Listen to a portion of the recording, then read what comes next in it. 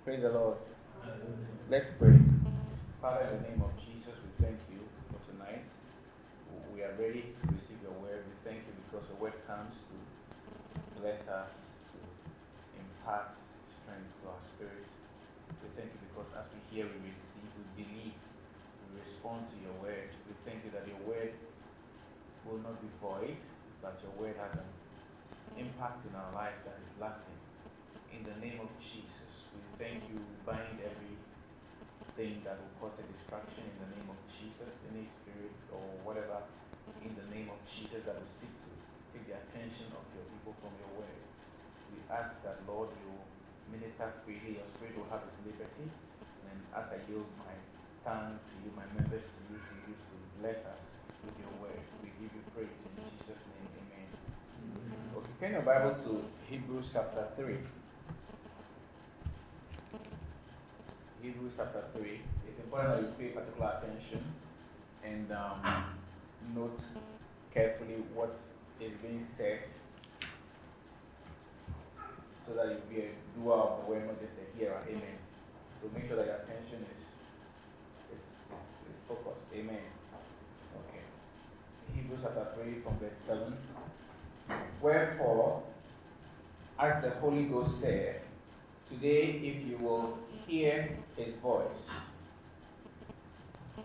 Okay, so it says today if you will hear his voice. If you will hear his voice. I want you to know that. Then he said, so what he's telling you is that you can hear his voice. It's possible to hear his voice, to hear the master's voice. And so you can hear your way out of trouble. Amen. You can hear your way out. And a lot of times you find that maybe people are in a certain position or situation and they need to get to a different place, or they need to get out of that situation. And then sometimes they wonder, the word says that here, amen. Verse 8, harden not your heart, as in the provocation, in the day of temptation in the wilderness, when your fathers tempted me, proved me, and saw my works 40 years. Wherefore I was grieved with that generation and said, they do always err in their heart. Now I want you to note that. He said they do always err in their heart. But we know that these Israelites, they were errant in so many ways. They were always erring here. They always did wrong. But, I mean, they built a calf. They stole the hallowed things that God said they should burn. They always murmured. They did so many things. But God didn't say they erred in their ways. He said they did always err in their heart. So I want you to know that. He didn't say they err in their works. He said they err in their heart. So you see that that's where the issue is. And what do you do? He said with the heart man believes. Amen. So he said that they err in their heart. So they're talking about wrong believing. And he says they have not known my ways. So I swear, he said, because they err in their heart, they have not known my ways. And he says, so I swear in my wrath, they shall not enter into my rest. They shall not enter into my rest. Take heed, therefore, brethren, lest there be in any of you an evil heart of unbelief. An evil heart of unbelief.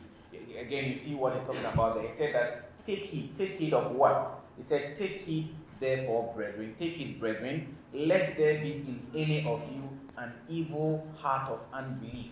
The Bible calls a heart of unbelief evil. And there are many things that the believers are warned against, but they are hardly warned against the heart of unbelief. But the Bible here says that, he said, take heed. This is one of the few places that the Bible tells us to take heed. Amen. And it says that, take heed lest there is in any of you an evil heart of unbelief. An evil heart of unbelief. Then it says, in departing from the living God. It said that evil heart of unbelief would cause people to wander away from the living God. Verse 13, but exhort one another daily while it is called today, lest any of you be hardened through the deceitfulness of sin. Again, we see when you are teaching the word or ministering the word, you must rightly divide the word of truth. You must rightly divide it, because you can use this to threaten people. It says, lest any of you be hardened through the deceitfulness of sin. But what sin is he talking about? This, you have to put it in context. Amen. He's not talking about the things people do, because you cannot separate this from verse 7 where we started. Okay, so he says that, take heed, from verse 12, brethren, lest there be in any of you an evil heart of unbelief in departing from the living God, but exhort one another daily while it is called today, lest any of you be hardened through the deceitfulness of sin. For we are made partakers of Christ. We are made partakers of Christ if we hold the beginning of our confidence steadfast unto the end. Hallelujah. It says that we are made partakers of Christ if we hold the beginning of our confidence steadfast unto the end.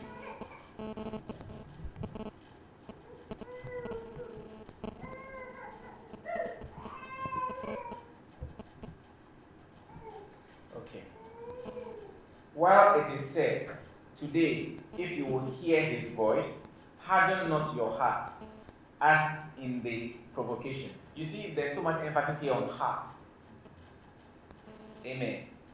There's so much emphasis here on heart in this particular passage that we are reading. They said that evil heart of unbelief. When you hear, don't harden your heart. Hallelujah. Okay. They do always err in their heart. So this is telling us something, that the focus here is on the heart. It says, harden not your hearts, as in the provocation.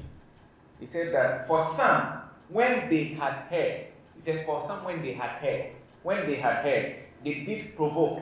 They did provoke. Howbeit, not all that came out of Egypt by Moses. He said that when some people heard it, they provoked. What does it mean by when some heard, they provoked? Here, God told the people that, I'm taking you out of Egypt into a land that is flowing with milk and honey, filled with houses that you didn't build, vineyards you didn't plant, that gardens that you didn't cultivate. And it says that, I'm taking you into this place to possess the land. So that was the word. They heard it. Then the people came together and convinced Moses to send 12 spies. Actually, that's what happened. It wasn't God who sent Moses. Even though when you read it initially, Numbers 13, it says that the people, God told Moses. But when you read it in Deuteronomy, Moses' own words, he said that when we got to Kadesh Barnea, you guys came to me that I should send spies into the land. Okay, so this was the people's agenda. And God said, well, that's what they want to do, go ahead. That's how come it was recorded the first time, as if it was God who said Moses should do it. So they heard this word that God said, I'm bringing you into the land, and don't be afraid of the people. I'm going to give you their land for a possession.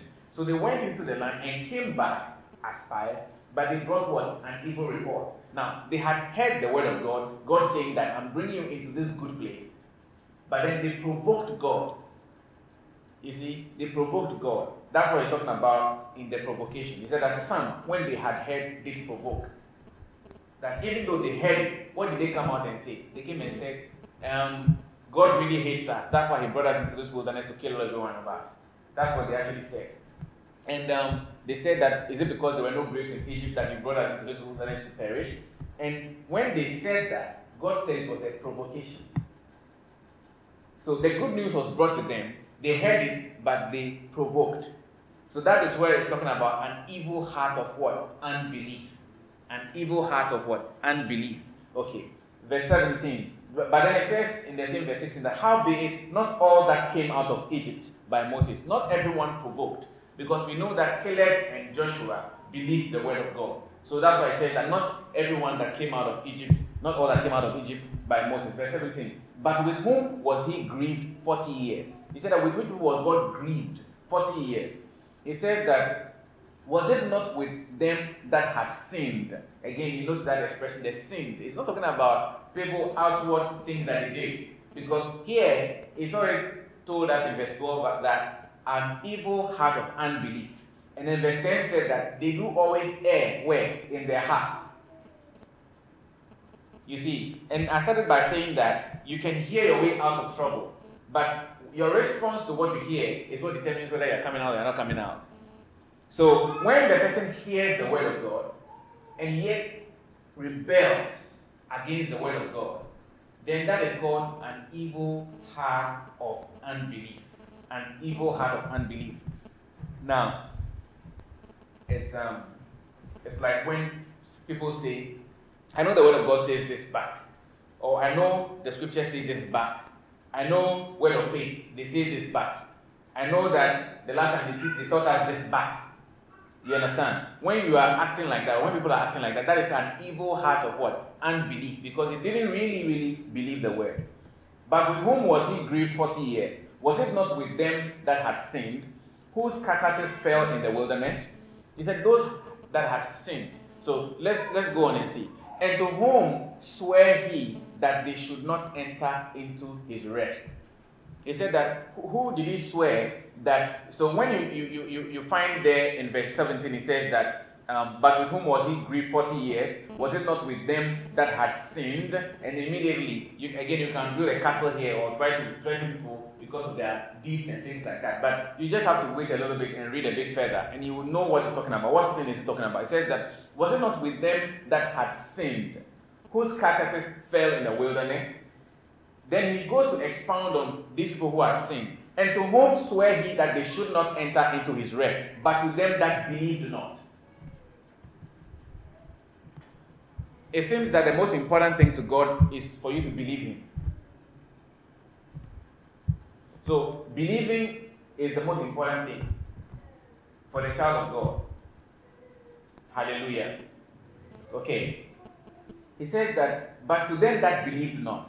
Verse 19, he says, so we see that they could not enter in because of unbelief. You see? So when you go to verse 17, it says, but with whom was he grieved 40 years? Was it not with them that had sinned, whose carcasses fell in the wilderness? So obviously, these people that he was grieved with, these people whose carcasses fell in the wilderness 40 years, because God was grieved with them for 40 years, they did not enter into the promised land. You see that? Because he was grieved with them, they did not enter into the promised land. Now, he comes to verse 18 and he says that, to whom swear he that they should not enter into his rest, but to them that believe not. So the sin here he's talking about is the sin of what? Unbelief. So I put a little note there. Sin is equal to unbelief. Hallelujah. And I always like to draw this parallel that in the book of Revelations, the people who top the charts in hell, he said that the people who were cast into hell, those who top the charts, they're fearful and unbelieving. They're fearful and unbelieving. Because everything else attends to fear and unbelief. All the wrong deeds and all that. Because if you believe right, you will live right. If you believe right, you will do right. But when you believe wrong, that is what will motivate you to take the wrong action and all kinds of things. So he said that those that he swore that they would not enter into his rest, they were the ones who didn't believe. So we see that they could not enter in because of unbelief. Now, if there's anything that you should be afraid of or you should be apprehensive about, it is the temptation to be an unbeliever. The temptation of unbelief. Okay. Now, so I'm going on to Hebrews chapter 4. And then he said that after saying these things, to lay the foundation about unbelief being a very grave sin in the eyes of God, because of which the people could not enter into the promised land. Chapter 4, verse 1 says that, let us therefore fear. Now, every time in the scripture we are told, fear not, fear not, fear not. But here, there are a few things you are told to fear. Have you ever heard it say, fear sin, fear sin? Have you ever heard that expression before? It's not biblical. Hallelujah. But here, it says, fear something. There's something we are told to fear. Say that, let us therefore fear, lest a promise being left us of entering into his rest, any of you should seem to come short of it. He said, if there's anything that you should be afraid of, it is you should be afraid of not believing the word of God. Then he said that there's a promise that is left of entering into his rest. Because remember, the people had been brought out of Egypt already. But whether they were going to enjoy the promised land depended on whether they were going to enter into the rest of God. Hallelujah. Whether they were going to enter into the rest of God.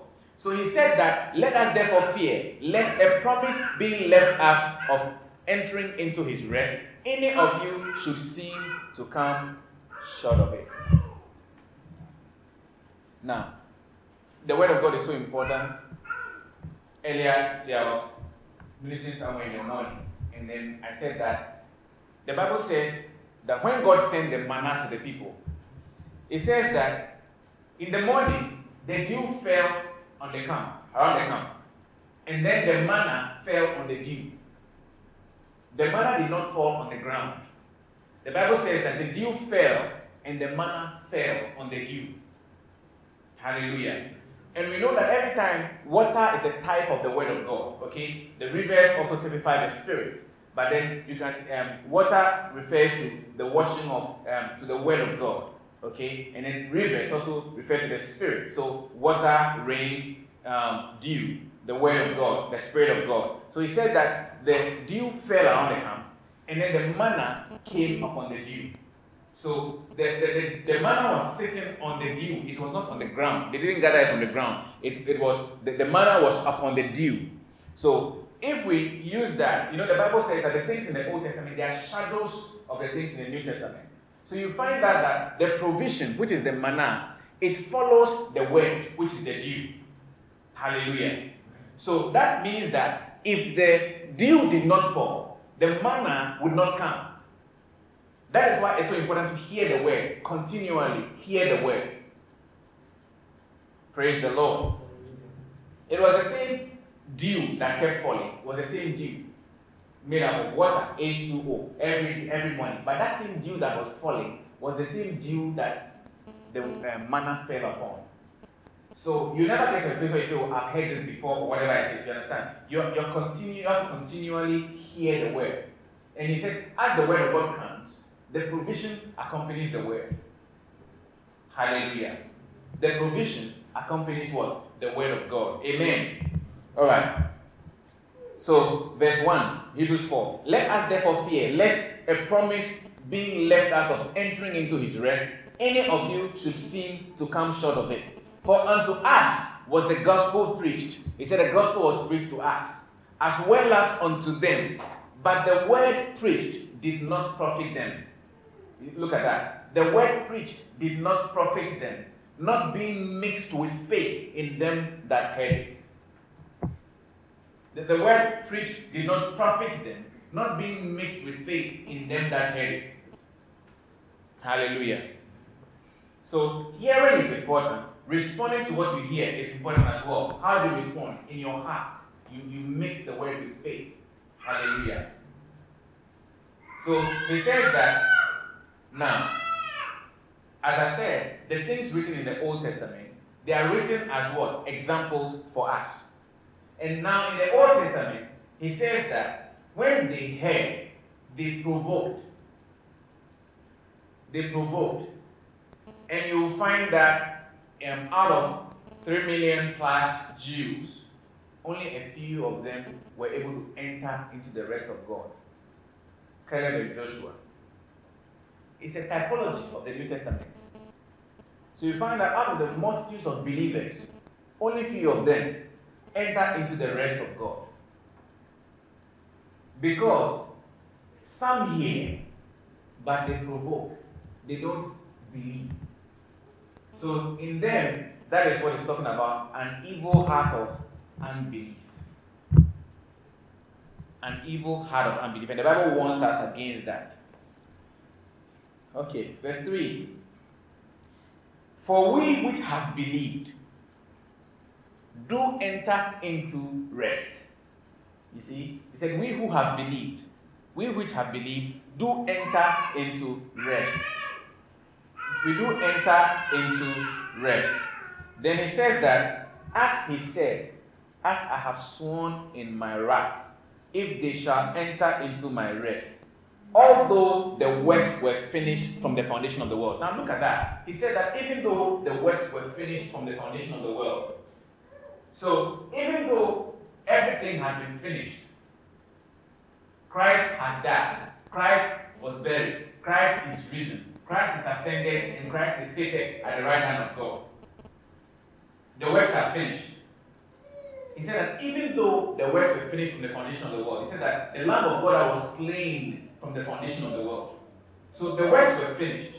But he said, even though the works have been finished, that we are seated together with Christ in heavenly places, what happens?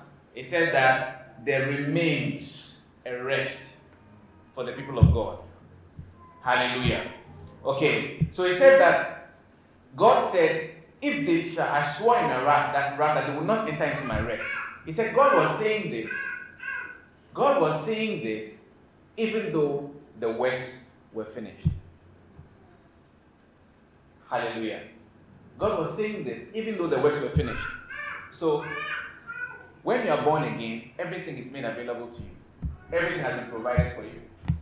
Your dominion has been given to you. Your kingship, you've been established in righteousness and all that. But then he said that the works were finished. But enter into rest. Hallelujah. Verse 4. For he spake in a certain place of the seventh day on this wise. And God did rest the seventh day from all his works. He says God did rest the seventh day from all his works. Alright. There's something in the scriptures called, in Bible interpretation, the law of first mention. Usually, it refers to the first time a subject is talked about. Okay? The first time anything is mentioned. And usually it's mentioned for the first time in Genesis. And every time you have to look at the associations. And it says in Genesis 2:2 that God rested from all his works. What did God do? God blessed the seventh day and made it holy. Because on it he rested from all his works. Hallelujah. Okay. Now, he says that, and in this place again, if they shall enter into my rest. So he's trying to bring the two together. He said that in the first place, God had rested from all his works. He's trying to tell you something. God rested from all his works. And then here, he says that in this place again, if they shall enter into my rest. He's trying to bring an analogy. Okay? He said in the book of Genesis, he said, God rested from his works. He rested from his works. Note that. He rested from his works. And then, again, he says that if they shall enter into my rest. So, how did God rest from his works? Verse 6. Seeing therefore it remaineth that some must enter therein, and they to whom it was first preached entered not in because of unbelief. He said that even though not everybody is going to enter into it, the same way not everybody who came out of Egypt entered into the rest of God. He said that some must enter. Did you see that? He said some must enter. He said that it remained that some must enter. Seeing therefore it remained that some must enter therein. And they to whom it was first preached entered not in because of unbelief. He said there's a parallel here. The first people to whom it was preached, the Jews, they couldn't enter in because of unbelief. So now, that was a shadow. This is the real. He said now, it's been presented again. The rest is being presented again. Not everybody is going to enter in, but it says some must enter in. This is not by pre-selection. God has not selected some people that they are not going to enter into the rest and others are going to enter into the rest. Hallelujah. Okay. Now, verse 7, Hebrews chapter 4. Again, he limited a certain day, saying in David, today, after so long a time, as it is said, today, if you will hear his voice, harden not your hearts. He said that what happened long ago. He's saying something new. He said that today, if you hear his voice, do not harden your heart. Verse 8. For if Jesus had given them rest, then would he not afterward have spoken of another day? Now, this is the New Testament, which was originally written in Greek. Jesus is a Greek rendering of the Hebrew name Joshua. So the translation should have properly rendered this Joshua. It's not talking about Jesus Christ, it's talking about Joshua. Okay? So Joshua and Jesus are the same name. Yeshua in the Hebrew. Okay? So Jesus in the Greek. Okay? Yesu in whatever language. So it's the same thing. But here he's talking about Joshua. That if Joshua had given the people rest, even though he brought them to, if he had given them rest, he would not have been speaking of another day. Amen. Then, okay, verse 9 says that there remaineth therefore a rest to the people of God. For he that is entered into his rest. Now he's bringing you to a place of understanding. This is so key. Hallelujah. He that is entered into his rest, he also has done what? Ceased from his own works, as God did from his. So when God rested from his works in the book of Genesis, what did he do? He ceased from his works. And then it says that in the New Testament, when you enter into the rest of God, you cease from your own works. You cease from your own struggles. You cease from your own efforts. So that's how you enter into the rest. He says that, for he that is entered into God's rest, he also has ceased from his own works, as God did from his. Verse 11, let us labor therefore to enter into that rest, lest any man fall after the same example of unbelief. Now, he's after telling us that we should rest, we should rest, we should rest. Now he says we should labor to enter into the rest.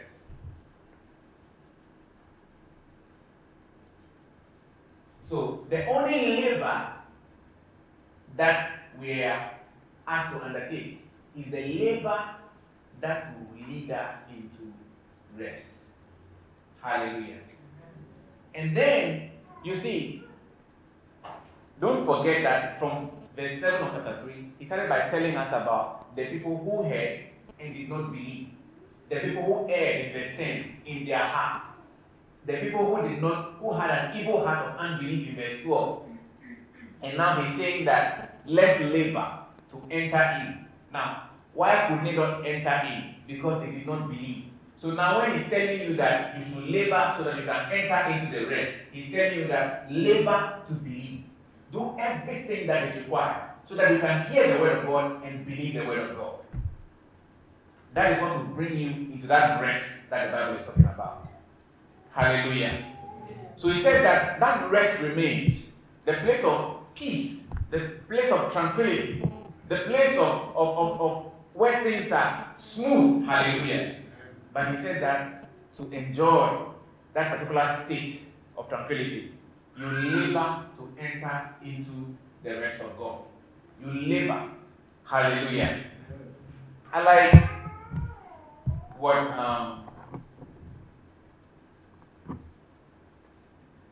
George Mueller said that when you labor in the way, it leads to rest.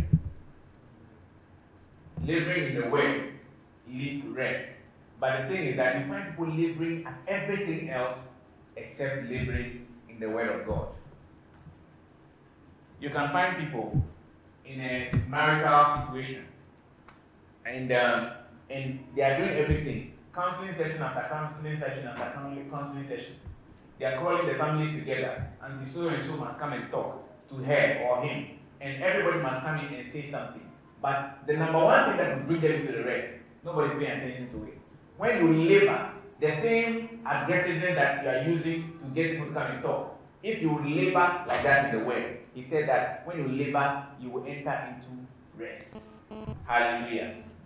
When you labor in the word, you will enter into rest. So he's talking about you doing everything to enter into the rest of God. You do everything to enter into rest. You see, the thing is that it's a law of the Spirit. I was going to touch on that another day back and give you a little bit hint about that today. It's like this. The travel cannot be in two places at the same time. You understand? So either you are traveling, you are working, or God is working. Do you understand what I'm talking about? So if you are doing your own works, then God is resting. Hallelujah. That's what the Bible says. So he said that if you want to enter into my rest, then cease from your own works, your own schemes, your own plots, your own agenda. Hallelujah. Trying to sort yourself out. He said that cease from your labor. Enter into the rest of God. He says, let us labor therefore to enter into that rest, lest any man fall after the same example of unbelief. He said, labor to enter into that rest, lest any man fall after that same example of what? Unbelief.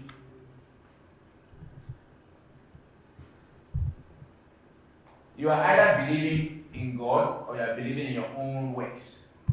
Sometimes you can even believe in your own works and think that you are believing in God. But everything shows that you are counting on your own efforts, your own performance, your own ability.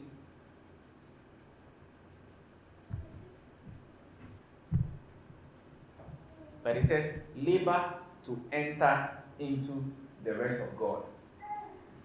And now, Satan will try anything to get a believer out of a place of rest. It's because when the believer is at rest, there's nothing the devil can do about the believer. To the believer who is at rest, absolutely nothing that the enemy can do. So he tries to get your attention with so many things.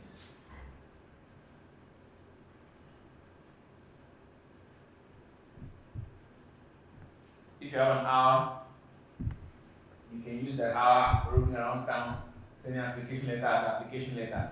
You can spend the hour digging into the Word of God. Are we together? You can spend that hour digging into the Word. You can spend that hour roaming town, looking for vacancy or whatever it is they say.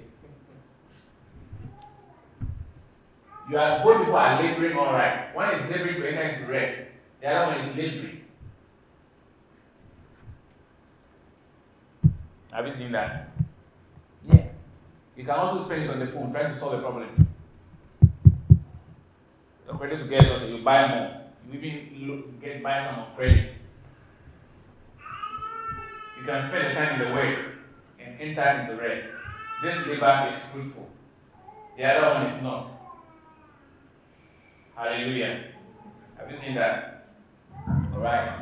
So he says that do everything necessary to enter into his rest. He says, labor therefore to enter into that rest, lest any man fall short, fall after the same example of what? Unbelief.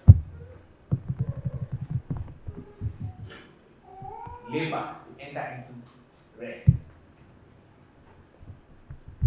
Labor to enter into the rest of God. You know, it's like in the book of Exodus 17, the Bible talks about how Amalek came to attack Israel at Rephidim. And Rephidim was just a place of rest for these people. But Amalek came to attack them. Came to attack Israel. And you see, even though Joshua was on the ground fighting, the battle was not determined by Joshua. It was determined by Moses, who was up there on the mountain with the rod of God in his hand. So, Moses was laboring to enter into that rest. And to the extent that his hands were lifted up, Israel prevailed. Every time his hand went down, Israel was losing. So what did Aaron and Hur, what did they do? They got him a stone, he sat on it, they lifted up his hands. Because they knew that that was where the victory was going to come from. Not by Joshua's skill or experience. Hallelujah. And you see that in this case, for example, how that leadership is so important. Because if the leader was not at rest, they were going to lose the battle.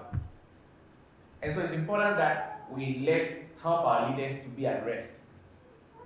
It's so important, especially our spiritual leaders. It's so important. Their rest is key. Instead of creating all kinds of problems for them, it's important that we support our leaders, our spiritual leaders especially, because when they are at rest, it's easy for them to lead you into that rest. So that's what happened on the mountain. Moses was there with his rod, and the Bible says that when these guys supported Moses, his hands were up until the battle was won. And Joshua completely defeated the Amalekites. Glory to God. So there's a labor that is left for us. It is a labor in the Word of God. Hallelujah. To get into the Word. I say you can hear your way out of trouble. You just keep hearing. Hallelujah. Sometimes I get messages from people. Some people say that, they've been going through this and that. That's how come they've not been coming for meetings. I don't tell them much, but I think that that's not a very wise approach. You understand? So you want things to get well for you before you come. Are you thinking right? I'm not thinking right. Hallelujah. That's not thinking right. Because what are you doing now? You are abandoning the productive labor that will get you into that place. You are positioning yourself in a place where you are going to labor for a long time. Using your own efforts, your own abilities, your own smarts. It's not going to get very far. But the simple thing is, you push yourself, you do all that is required to get into that place of rest, where you can hear the word of God, believe the word of God, and eventually the word will elevate you out of trouble. It's really that simple. You can hear your way out. Praise the Lord. Yeah. You can hear your way out. As I said, the Bible says, is it provision or whatever it is they are looking for? The Bible says that at dawn, the manna, the dew fell around the camp. And then the manna fell on the dew. The word comes, and the provision follows. That's the principle. Hallelujah. So what this person is trying to tell me is that when the manna comes, then you go for the dew. But that's not biblical. The dew comes, the word comes, and the word is what will bring the provision. So what does it say in Isaiah 55, from verse 10? It says that as the rain and the dew come from heaven and no return to it without nourishing the earth, making it bad and flourish, to yield seed to the sower and bread to the eater. So is every word that proceeds out of my mouth. It shall not return unto me void, but shall accomplish the thing for which I sent it. He said it shall accomplish. My word that proceeds out of my mouth. So he said, my word will accomplish. The word comes, and then the performance accompanies it. Hallelujah. So the blessing, the increase, the favor, it comes as an accompaniment to the word of God. That is why it says that labor to enter into that rest, that position of rest, where you can hear the word, you can believe the word, you can walk in the word of God. And that is the place of rest that the scriptures are talking about. Hallelujah. Praise the Lord. Hallelujah. And if there's anything that we are warned against, it says that, take heed, verse 12 of Hebrews 3. Brethren, lest there be in any of you an evil heart of unbelief in departing from the living God. An evil heart of unbelief. An evil heart of unbelief. The grace of our Lord Jesus Christ. So I know there's grace, but an evil heart of unbelief. When you talk like that, that's an evil heart of unbelief. God will provide for you. Say yes, but God will provide for you, but you also have to do something. An evil heart of unbelief. What did those guys do in the wilderness?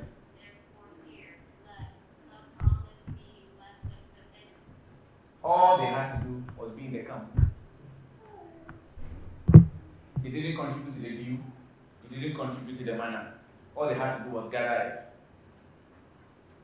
Hallelujah. And so every time you find these things, patterns in the scriptures, for example, it got to a time the people began to murmur. They began to murmur against Moses. They said they wanted to eat meat. Now, before I even get to that meat aspect, let me talk about when Amalek came to attack Israel at Rephidim in Exodus chapter 17. Just before that, they got to the waters of Marah and Meribah. Okay? And over there, they murmured. The people murmured against Moses. And the Bible says God heard it. Now, after their problem was solved, that was when Amalek came to attack them. I find it interesting that in the book of Acts as well, just after the Grecian Jews complained that their widows were being neglected in their daily ration, after their problem was solved, then persecution broke out against the church. I find it interesting that every time this murmuring took place, persecution came after the murmuring. You see? So what they murmured against Moses, the Bible says God heard the murmuring. He heard it. He sorted out the problem for them. But they opened the door. So then they were attacked. But what did they have to do? All they had to do was hear their way out of the problem. So Moses went up the mountain with the rod of God in his hand. And so laboring to enter into that rest, it is not toil. Okay? This is labor with anticipation. It's like when the people said they wanted to eat meat. They said they were tired of this manna. What is this? They said they wanted to eat meat. Actually, the Bible says it was the mixed multitude that were among them that desired strange flesh.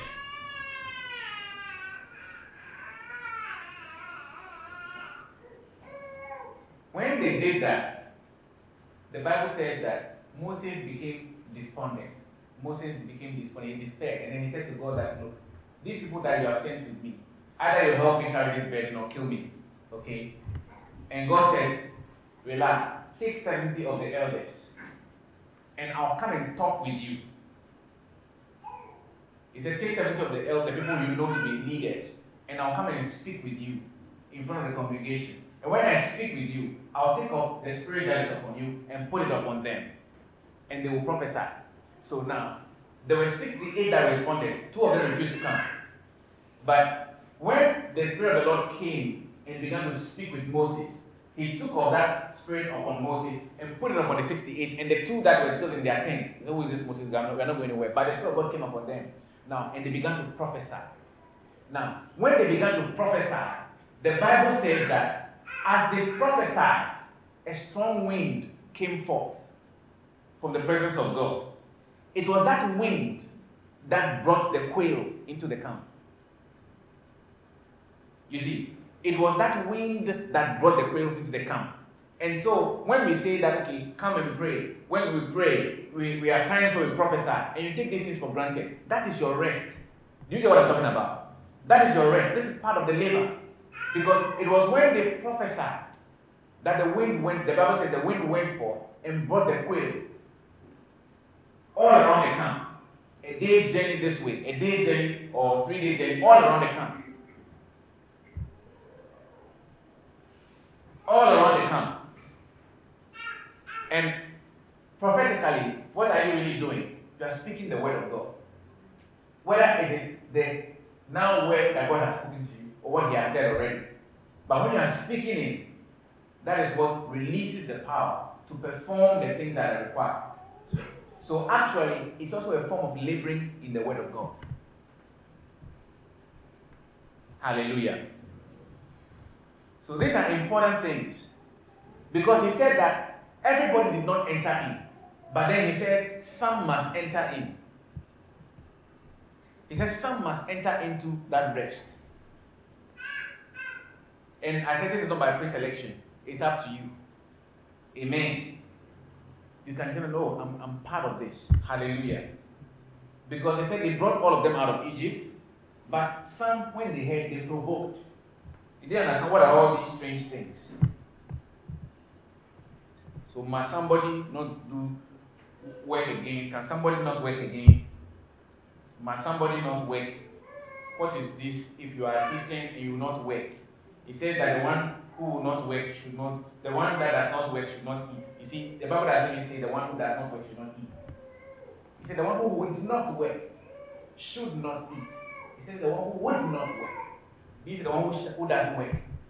Don't you know many people who don't work but eat?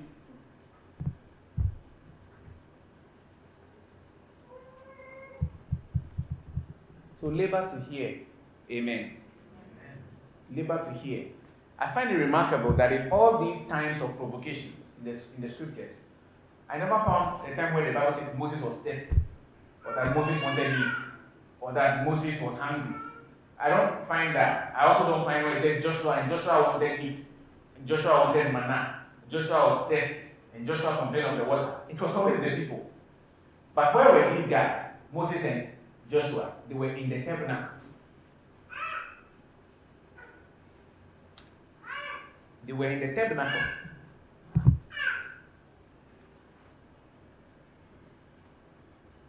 They were in the tabernacle. Hallelujah. Praise the Lord. So he says that they all heard it. Some provoked. They not only didn't believe, but they provoked, they spoke. They said, what is all this? We've been following this Moses all through this wilderness. What has come of it? They provoked God. The Bible says God was grieved with them for 40 years. 40 years. Can you imagine this? When they got to, you see, they sent 12 spies to go and spy the land. The 12 guys came back. The grapes were so huge that they had to put them on poles between two people. Now, when they came back with those grapes and they said the giants were there, were like grasshoppers. Isn't that what they said? Okay. So they were afraid of the giants. And one of those places was Jericho. 40 years later, they got to Jericho. How did the walls come down? By a shout. Do you see that? They could have shouted 40 years earlier. Instead, they said, let's appoint a leader and go back to Egypt. That's what they said. They said, in fact, the way this thing is looking now, Moses has been telling us all these stories. It's true. The Red Sea divided. We saw it, but let's be real. The Egyptians were 7 foot. These guys are 9, 10 feet tall. Let's be real here. You understand? So it says, even though they saw my works, they tried me, they provoked me for 40 years. So they went into the place to spy, and they came back with an evil report. They spied the land for 40 days. And God said, oh, no problem. For each day that you spy the land and brought a bad report, that's 1 year. 40 years, they go around. Finally, at the end of the 40th year, they got there. They go around the place once a day. On the 7th day, you go 6 times. The 7th time, blow the trumpet. That was it.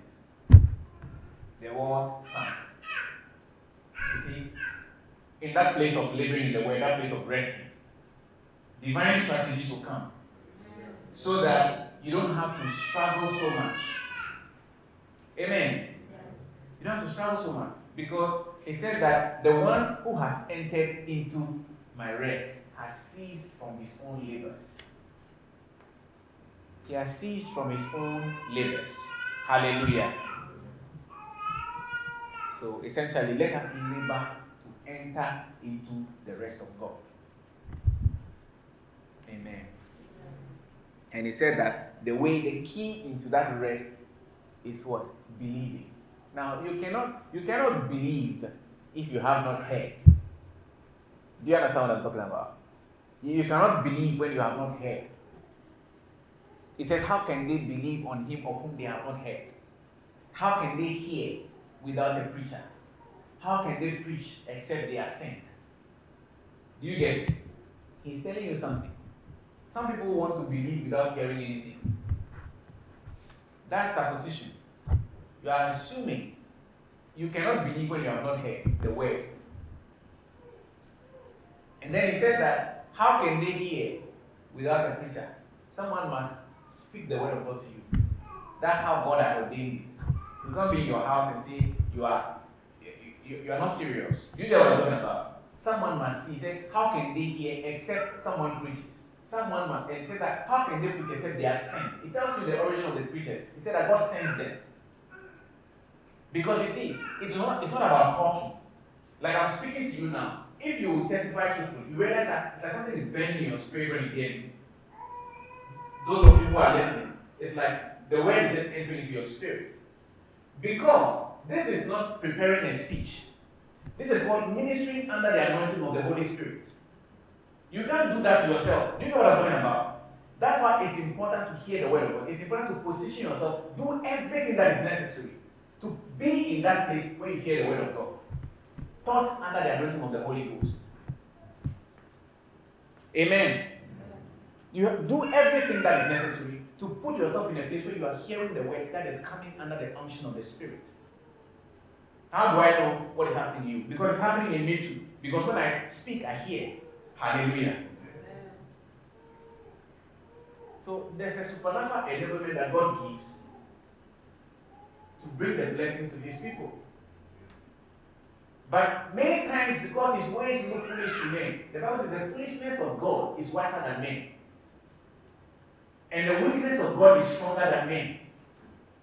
So what did he say in actually 8 from verse 11, because I said that precept must be upon precept, line upon line, here a little, there a little. He said, with stammering lips and another tongue will he speak unto these people. And he will say to them, what? This is the refreshing, and this is the rest with which he will cause the weary to rest. And he said, yet they will not hear. So how can you get into rest? By prophecy. It doesn't make natural sense that this financial problem that is there, and you get into rest by speaking the words of God. But then God takes those foolish looking things and uses it to overthrow all the systems of the world. So that is your key. That is your access code into the life of rest. Is hearing. It says that many of them heard, but those who heard it, some heard it, some believed it, some provoked when they heard it, some were sacrilegious, absolutely sacrilegious. They began to be blasphemous. They didn't only not believe, but they began to say blasphemous things against the name of the Lord. But it says, let us be careful, so that we don't have that evil heart of unbelief in any of us. He said, let's labor to enter into that rest. He said, because when we enter into that rest, that is the place where we have ceased from all our labors. And there are some of these things, these keys, these manifestations that, as I said, it don't make natural sense. The Bible said that the Philistines gathered themselves to battle, and it said that they were as numerous as the sand on the seashore. There were many. And you know, God had told the Israelites that when you go to battle and you meet your enemies, they are many like the sand on the seashore, and they are big and tall, and they are horses and chariots. Don't be afraid of them, because the Lord your God will go ahead of them and smite them. And then God told Samuel to offer a sacrifice. What has an animal got to do with the battle? And you know, he was taking his time. I think Samuel was a slow guy. Okay, I'm thinking naturally. I think he was a slow person, because you know, the first God had to call him a number of times. This time he ran to Eli, and then finally Eli said, when he calls to again, say, "Here am I, your servant is speaking." Then we know that when Saul, he told Saul to wait for him. Saul waited for him. He delayed until much later when he came. By that time, Saul had taken matters into his own hand. Okay, so in this case, I think he was being slow in offering the sacrifice. I don't know, but maybe. But you see, that's the matter. God is always on time. Here's what happened. When the people gathered together, they saw that this was a solemn occasion. Offering the sacrifices and all this. This was a solemn occasion. So it's not time for nobody to be carrying weapons and all that. What happened was that the Philistines, the Bible says, they drew near to attack Israel. When Samuel slew the animal, what happened? The Bible says God turned against the Philistines. So that was how they got the victory. By killing a goat or a sheep. You see, God's ways sometimes, that's why he said that, speaking to the heathen, the backsliders and the wicked people, he said that my ways are not your ways. Neither are your thoughts my thoughts. He said, as the heavens are higher than the air, so are my ways higher than the ways, and my thoughts than your thoughts. And he was not saying it so that you use that as a cliche. He was trying to tell you that come up here to this higher plane of rest. Hallelujah. Where there's refreshing, where there's tranquility, where there's peace, where there's harmony, where things will get together. All things work together for good. To the one that loves God. Hallelujah. And if there's one thing that you want to do in these times, position yourself to hear the word of God. Make sure that you do everything that is necessary to believe. Hallelujah. And when you do that, he said that you will enter into rest. And he said that when you enter into that rest, you are not going to be doing your own things. He said you have ceased from your own labor. You have ceased from your own labor. What does that mean? It means that whatever you do will be from a position of rest. Glory to God. For 20 years, Jacob worked hard. He said it himself. He told Laban, when I came, I worked hard. You know how hard I've worked for you. And how that for all this while, I've been beaten by the rain, I've been smitten by the sun, I've borne the cost of everything that was missing. He worked hard for 20 years, he got nothing. Within the last year, when he rested and God went into action, supernaturally, everything became his. You see that? Everything became his. So that's the place of rest that God wants his people. He said that there remains a rest for the people of God. He said, there remains a rest for the people of God. There remaineth a rest for the people of God. Hallelujah. And he says, labor to enter in. Labor to enter into that place where you believe the word of God. You're not relying on your own smartness or university degree. That is not, it can only take you so far. There are people who have these university degrees and they are laboring. Do you get what I'm talking about? Natural human positioning is not going to get you there. But the rest of God will bring you into that place of glory. Hallelujah. Praise the Lord. Glory. Hallelujah. Amen, amen, amen, amen, amen, amen. We thank God so much. The word of God is true. I said, labor to enter into his rest. He said, the one who has entered into his rest has ceased from all his own works. Hallelujah. He said, even though the works were finished from the beginning, the rest remains for you to enter into. Hallelujah. And he said, you will labor to enter into it. Do everything to get into that place of rest. Where things are orchestrated divinely. Amen. Amen. Things work for good. Yeah. Hallelujah. Hallelujah. It's so important. There's so much on this subject, but the point is to get to this ration. Hallelujah. Because you need to feed on what has been brought to you. Hallelujah. You need to feed on what has been brought to you. But it's extensive. By the grace of God, more revelations will be given to us. And more revelation is being given to us. Hallelujah. But take the word of God and walk in the word of God. Make this your primary preoccupation from this moment. That I'm going to do everything. I'm going to enter into that rest. Glory to God. It's like Solomon, The Bible says that Solomon had rest. He said himself that he said, there is neither foe nor adversary. Can you imagine that? Solomon said, there is neither foe nor adversary. God had given him rest all around. So that there was neither foe nor adversary. There remaineth a rest for the people of God. Yeah. Hallelujah. It's a cool place. Say with me, it's a cool place. Glory to God. Hallelujah. Yeah. Rest. It's awesome, isn't it? Yeah. It's a place of rest. He said, when you hear his voice today, don't harden your heart. Don't be difficult. Don't be stubborn in saying. Don't be stubborn. When you hear his voice today, he says, respond. Believe. Don't let there be in you an evil heart of unbelief.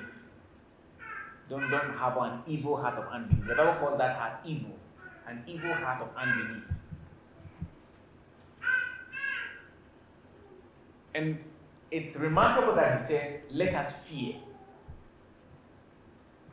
In Hebrews chapter 4 verse 1, let us therefore fear. Fear what? He said, fear lest a promise being left us of entering into his rest, any of you should seem to come short of it. Glory to God. Yeah. We are resting. By the grace of God. I want to lift up your hand and talk to the Lord. Thank you, Jesus.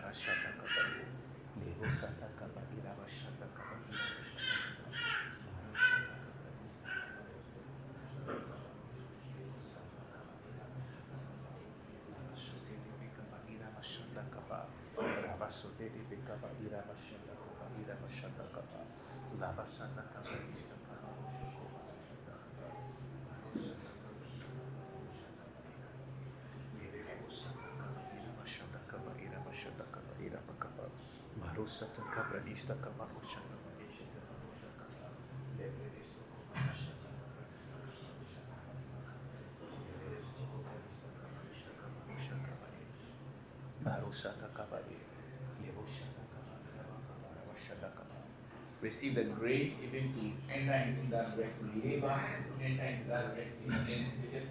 Receive that grace in the name of Jesus. Receive that grace, Father. I receive that grace. Receive that grace, Lord, to labor, to enter into that rest in the name of Jesus.